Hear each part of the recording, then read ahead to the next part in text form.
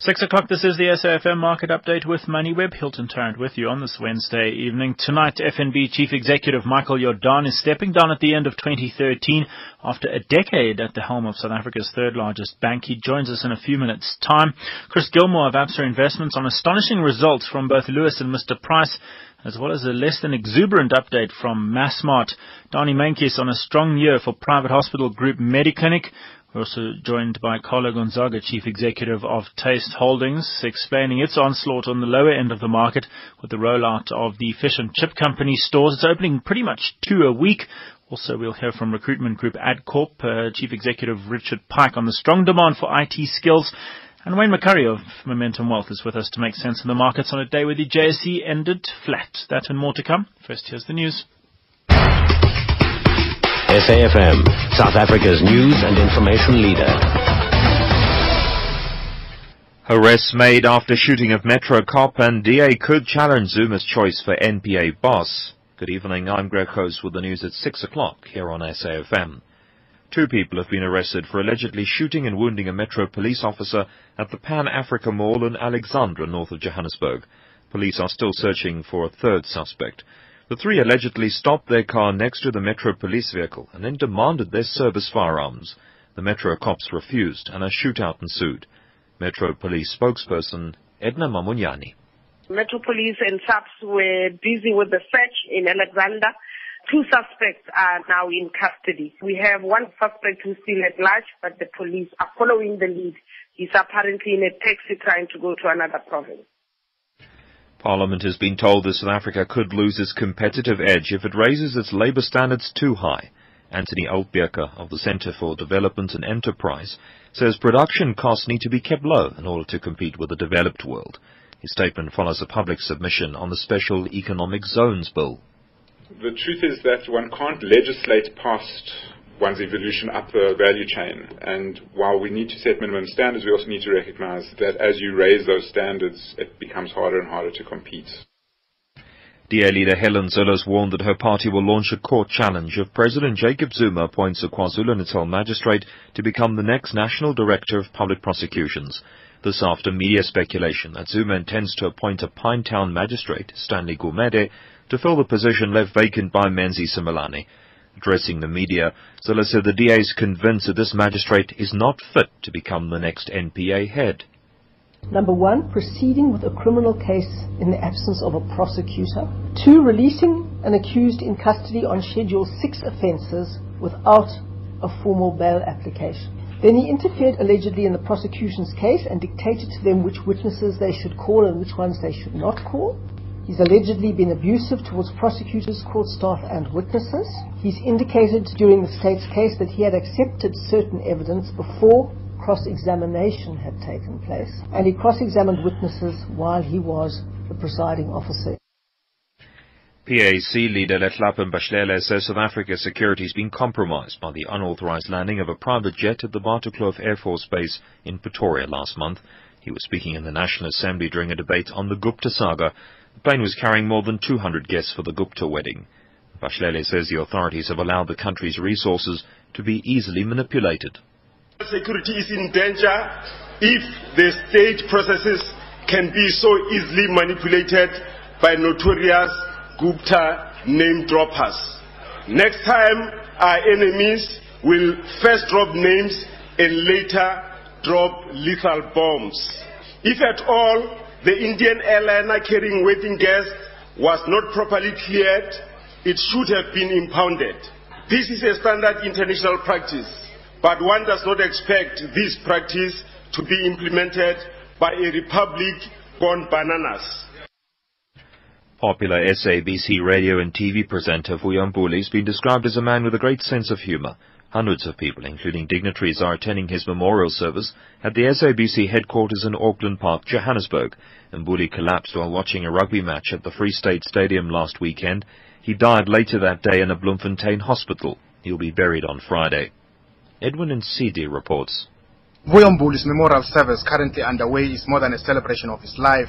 Speakers who took the podium to pay tribute to the veteran presenter described his death as a great loss to the media world. Lulama Mukhobo, SABC Group Chief Executive, says today is an overwhelming day for SABC family and South Africa. Vuyo started working for SAFM in the early 90s as a pioneering black voice and later presented news and current affairs on the station. His boss at the station, Dennis O'Donnell, says they will truly miss Vuyo for what he was. A judge in Italy has ordered the captain of the Costa Concordia cruise ship, which capsized and sank off the Italian coast last year, to go on trial in July. Captain Francesco Scatina will face multiple manslaughter charges. 32 people died when the ship ran aground. The BBC's Alan Johnston. The preliminary hearings have gone on for several months, but now a judge has ruled that Captain Scatino must indeed stand trial. When it begins in July, he'll be accused of both manslaughter and dereliction of duty. Top story. 2 people have been arrested for allegedly shooting and wounding a Metro police officer in Alexandra, north of Johannesburg. The next news bulletin is at 7 o'clock. For SAFM, I'm Greg Hurst.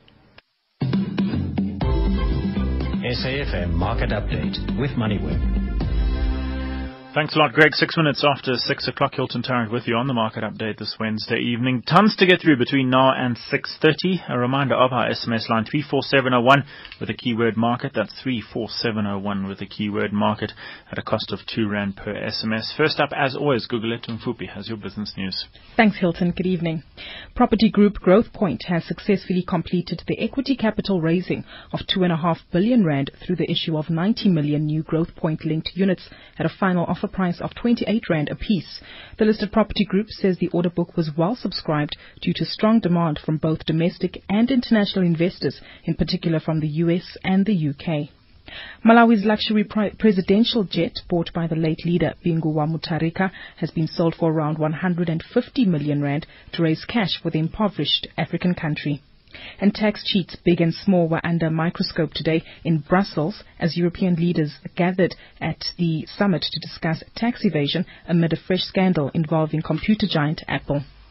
Looking at the market performance now, the JSE All-Share Index has ended the day off fairly flat at 41,836 points. Looking at the rand, it's at 9.54 to the US dollar, 14.33 against the pound, and 14.29 against the euro. Gold trading at $1,380 an ounce. A barrel of Brent crude oil at $103, and the platinum price at $1,467 an ounce.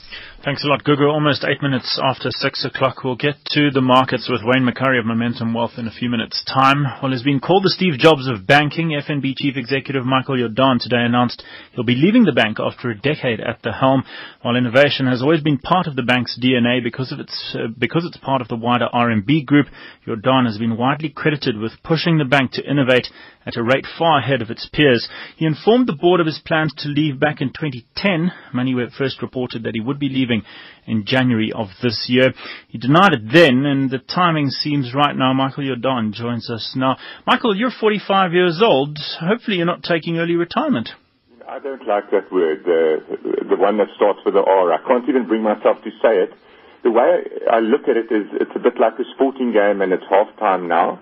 And I'm going to take a little bit of time out to decide, which way I'm going to play in the second half. That said, though, you have been commuting from the Cape up to Joburg on a weekly basis for the past 5 years. That surely has taken its toll. It's got its pros and cons. I can tell you that when you are here in Joburg, you work much harder because it's the only thing that you get to do. But in the end, you need your support system, and it's tough when you only see your kids 2 nights a week. And I really want to first re-engage with them a little bit. But there are lots of entrepreneurial things one can do not based in Joburg. The world's become much smaller, much flatter. Technology allows amazing things. And there's a whole different technological startup vibe in the Cape that I hope to become part of in due course. You mentioned technology there. There's a very strong link between your personal brand and the bank's brand, especially in recent months and years. If I look at something like Twitter, your profile, RB Jacobs' profile on Twitter and FNB's profile are pretty much synonymous with each other.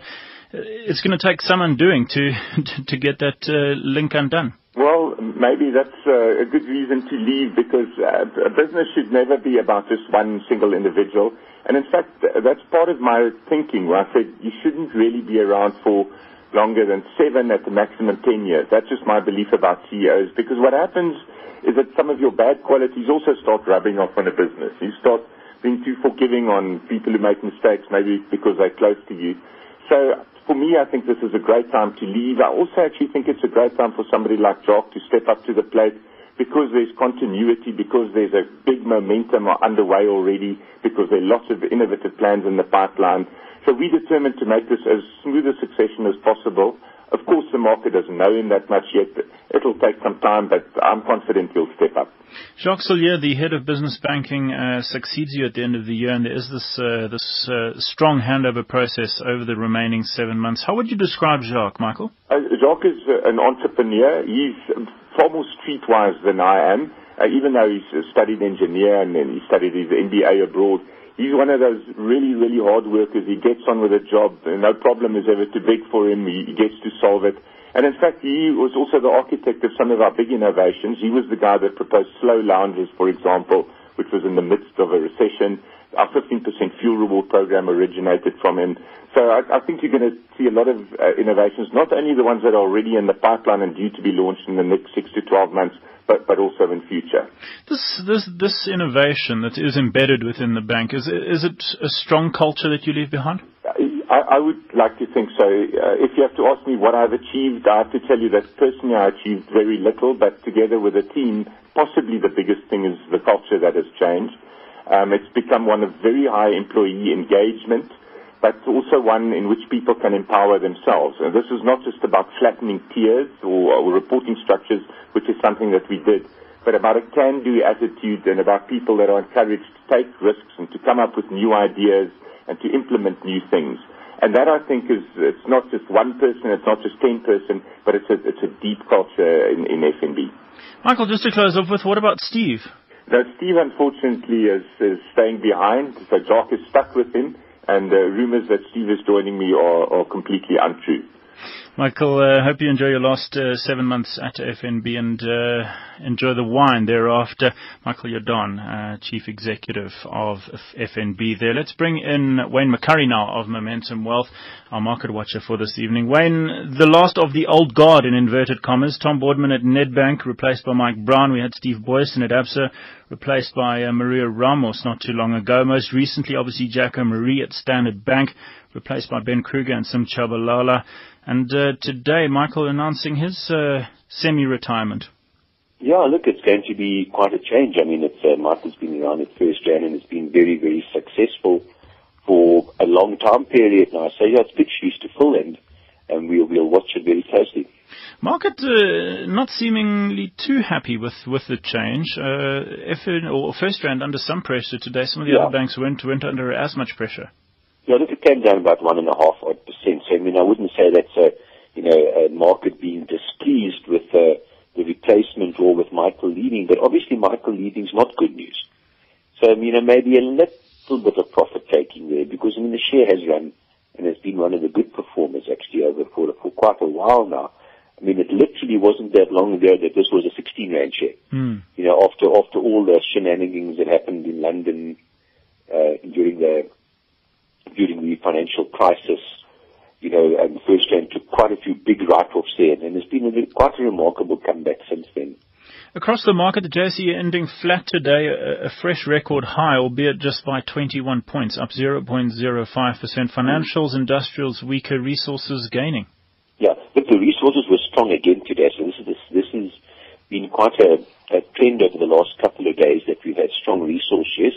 The real weakness today was Naspers, Richemont and SAB. The rest of the market was actually quite buoyant. It was actually up quite a bit, and certainly the big news of the day was Lewis's results. That revived the whole sector just about. Yeah, we saw Able up almost 8% on the day. Lewis, an astonishing 13% higher today. The Fashini Group also stronger on the day. Yeah, JD and everything. Yeah, it pulled the whole sector. The market's been so against this furniture credit, unsecured credit type of sector after Abel's results, and how that surprised the market quite dramatically on the downside. But the Lewis results, even though they weren't fantastic results, a lot of the earnings growth came from a bad debts right back, not necessarily because the underlying business grew that strongly, but it was still very, very good results in relation to what was anticipated. And of course, I mean, Lewis, all these things were at 5-6 PE ratios and, very, very high dividend yields. So a very dramatic recovery there. When we saw inflation for April, CPI come in at 5.9%, still within the target range. The market expecting 5.7%. The number's not looking too good. No, look, I'm afraid you're going to have bad news on the inflation front. With the rand at 9.50, 9.60, you just wait a month or two or three and it'll all feed into the inflation price. This month, inflation reading in particular was bad news because it came on the back of higher food inflation. Now, food inflation, even though it's still high, has actually been falling from much higher levels a couple of months ago. And this tick up again in food inflation, so we might even get this almost very bad perfect storm with food inflation rising because of an increase in the actual underlying dollar price, plus all the follow-through weaker rand effects. And that's not just food, that's virtually everything in the country. So I'm afraid, in my view now, this is not a very, it's not a statistically researched view. I haven't got a 5,000 line spreadsheet to try and forecast inflation. But I would not be surprised if before the end of the year we start to get close to 7%. I think it's going to be really bad news. When we saw results from South Africa's largest employment services group, Adcorp, today, I spoke with Chief Executive Richard Pike earlier. The results boosted by the inclusion of the Paracon numbers for the first time. It bought Paracon here in South Africa. It's recently bought a company called Paxis in Australia. Both these companies focused on IT skills. Here's what Richard had to say about that market specifically. It's characterized by scarce skills. So the skills that apply their trade in that market are quite hard to come by. Therefore, obviously, they command a higher rate, so your absolute fee is greater. It's an area that we are strong in South Africa. In Paracon, we're the biggest player in that space, and now in Australia we're number 2. And if you look at the two together, I think boxing together, we're playing in scarce skills. We also have a 35% stake in an Indian company, Neelant, which is a solutions provider. We've been successful in bringing a lot of those skills into South Africa. We think we can do the same into Australia. And then also our project management capability in South Africa, we think we can take that to Australia. So definitely in terms of our future, we want to grow that sector in the kind of Southern Hemisphere emerging markets and tap into and have a greater foothold as far as those IT skills are concerned. That's Richard Pike there, Chief Executive of Adcorp. The full interview on our MoneyWeb Talk and MoneyWeb Now apps. That's across iPhone, iPad, as well as BlackBerry and Android. When revenue up 34%, this is almost a 9 billion rand company. Headline earnings per share up nicely, perhaps not as much as revenue. Margins improving, solid numbers. Yeah, I must say they were very good numbers. I was quite impressed with them. I don't recall the share price reacting very strongly to it. I think the share price was up 1 or 2%, or I might be wrong on that. But no, they were very solid numbers and actually quite a credible performance by them. Just to close off with Wayne, Growthpoint under some pressure. It's obviously done that book build, listing 2.5 billion rands worth of linked units, down 4% yesterday, down 3% today. Yes, there's a dilutionary effect, but market not liking that listing. No, look, I mean, it's clear. This is a big listing for a property company. I mean, this is a big listing, and there is some dilution in it, obviously, to entice the shareholders to come in and take up, or the new shareholders to come in and take up these new issues of linked units. But the property shares are at record low yields. In other words, they're at record expensive levels, just to phrase it another way. And to issue shares at this price, if you run a property company, is in fact the right thing to do, because you're raising quite cheap finance.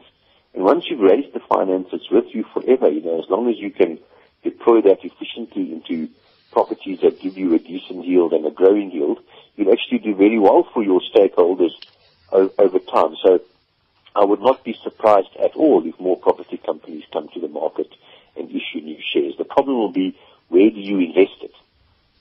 But yeah, it wouldn't surprise me at all. So the market a little bit negative, but I mean, these shares have been the top performers for so long now. I don't even know how many years they've been the top performers for.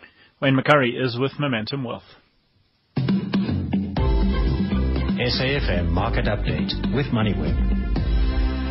Almost 20 minutes after 6 o'clock, Chris Gilmore, investment analyst at Absa Investments, joins us now. Chris, talking all things retail, as Wayne mentioned earlier, the big surprise today, and I think the market was kind of 50-50 on this one, given what we've seen with Able, given what we've seen in the sector. Lewis Group, a lot of hopes pinned on Lewis Group, and a lot of fund managers pointing to Lewis Group as the one company that's run conservatively, and the dividend would be held, if not grown. Revenue up 6.8%, headline earnings per share up almost 14%. The dividend wasn't just held, it was actually increased. You contrast this with African Bank and its Ellerines business, and it's no surprise that Lewis was up almost 14% today. Yeah, no, you've encapsulated it very well there, Hilton. Look, Lewis, as you say, is a very, very conservatively run company, has been for decades now, even in the old days when it was part of Great Union Stores. And, I mean, you only have to visit their operations in Cape Town to see it. It really is. It's a no-nonsense operation, very, very different to the call center-driven operation at JD Group, for example. This is much more a face-to-face type of thing. They really know their customers inside out on a very, very intimate basis. And I think what it's done is it's brought back a bit of a feeling of security to that furniture retailing market. As you say, look, Ellerines is a very, very different type of thing altogether. I mean, the African Bank guys have tried to marry the two. The big kind of micro-lending and furniture retailing together. And to this point, it hasn't been as satisfactory as they might have liked 5 years ago when they first did the thing. Whereas Lewis just keeps on going, a nose to the grindstone, getting on with the business, no-nonsense approach to life altogether. Would you be buying Lewis even at these levels? It's not expensive. You're talking about a PE of 5.9 times, dividend yield of 8.7. That was, yesterday. That's before you factor in what happened with the results today. So it's not expensive. You have to take a view as to what's going to happen to interest rates, what's going to happen to unsecured lending, and what's going to happen generally with consumer spending. But at these levels, it doesn't really seem that there can be an awful lot of downside. Chris, Mr. Price results, record headline earnings there, more strong numbers. Yeah, and when they came out with the trading update back in January, I think people maybe lost the plot a bit. They didn't quite realize that the basis of comparison the previous year was an awful lot higher. So as a result, I think from a revenue perspective at least, it didn't look so good. When you look at this, the fact that they've managed to do this 26% increase in the face of a debtors book which has actually moved out a little bit, when you see their main chain, Mr. Price not performing perhaps as well as it could have, and a couple of other negative factors, it's really a monumental achievement. I think, if I'm not mistaken, that we've now got 27 years of unbroken earnings growth, and with a compound annual growth rate in earnings per share of 23.5%. It really is a phenomenal performance. Not so phenomenal for Massmart. A 21-week update, sales up almost 10%, on a comparable basis up almost 5.6%, or rather 5.6%. If you start scratching into these numbers and you start seeing things about management changes and the fact that the group will consider closing or selling underperforming stores, all sorts of question marks. Yeah, as you say, it's a bit disappointing. 21-week sales up 9.8%. That's not really where you'd expect Massmart to be at this point in time. But having said that, they have been doing an awful lot of things during the past couple of years. They've completed the supply chain investment, and as they say in the narrative, the first phase of their entry into food retail. Bear in mind that food retail for them is going to be a very long, arduous and drawn-out process. They've currently got a miserable 3% share of food. And, to get up to even where Woolies is at 9%, it's going to take years and years and years, unless they can do something radical. And the question is, what is that radical move going to be? I've said for a while that it's only a matter of time before Walmart flexes its muscle and starts bringing in significantly cheaper goods across the board, from food to general merchandising, you name it. At this point in time, I think it's more of a consolidation, but having said that, it's a remarkably expensive share. Well, Taste Holdings also reporting today, the owner of NWJ, Scooters, Maxi, St. Elmo's and the Fish and Chip Company, opening 107 fish and chip stores across last year. That's 2 a week. Revenue up 66% in the year. Headline earnings per share up 7%. On a normalized basis, up 22%. Earlier, I spoke with Chief Executive of Taste, Carlo Gonzaga, and I asked him about the impact of electricity at the franchisee level. Yeah, it's interesting. nowadays when we talk about how much electricity is going to cost as opposed to the rental, because electricity in many cases is more and even double what the rents are. The fish and chips business, Carlo, that's really continuing apace. 107 stores opened in the year. That's practically 2 a week. Will you sustain that pace going forward? Look, clearly it's not sustainable forever, but, I said when we bought the business that it was a 400-store chain, because I don't think anybody would believe me if I told them it's a 600-store chain. But we certainly have still got very strong demand for franchisees. We haven't even gone into the Western Cape, really. There's still a lot of untapped potential, excluding anything we do outside of South African borders. Just looking ahead, the year ahead, store rollout continues apace, but some pressures on the consumer no doubt will affect growth. Yeah, I think at the consumer level, though, specifically on the food side, if you're trying to buy fast food, I would challenge you to be able to buy cheaper food from a supermarket in terms of the value offerings that are going around now. So of course, we're all concerned about the consumer, and we'd all love the consumer to have more money. But the reality is, I think that on the food side, in the strong value segments, there's probably going to be some resilience. And then the biggest pressure point that we have is for franchisees to get funding. That's really a big pressure point. So, that would probably be the biggest potential constraint to our target of 100 stores this year, will be franchisees getting the funding for those stores. That's Carlo Gonzaga, the Chief Executive of Taste Holdings. That full interview on our MoneyWeb Talk and MoneyWeb Now apps for iPhone, iPad, as well as BlackBerry and Android. And I can disclose that I do hold Taste shares. Before him, Chris Gilmore, investment analyst at Absa Investments. SAFM Market Update with MoneyWeb. Well, Mediclinic International, with operations here in South Africa as well as in Switzerland and the UAE, out with full year numbers to the 31st of March today.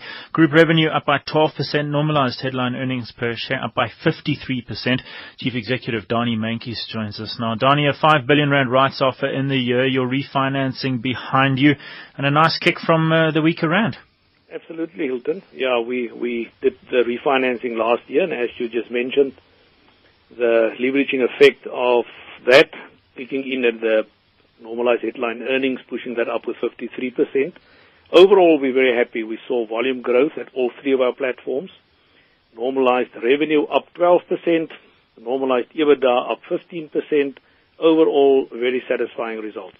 If we look across the operations here at home in South Africa, your bed days up, your revenue from those days up, and your occupancies up, firing on all cylinders. Yes, I think we are very pleased to see the volume growth in South Africa. There was a slight increase in the average length of stay. And if we look at the price line in terms of the cost per hospitalized bed day, that is up just under 5%, or around about 5%, which we are quite pleased with as well.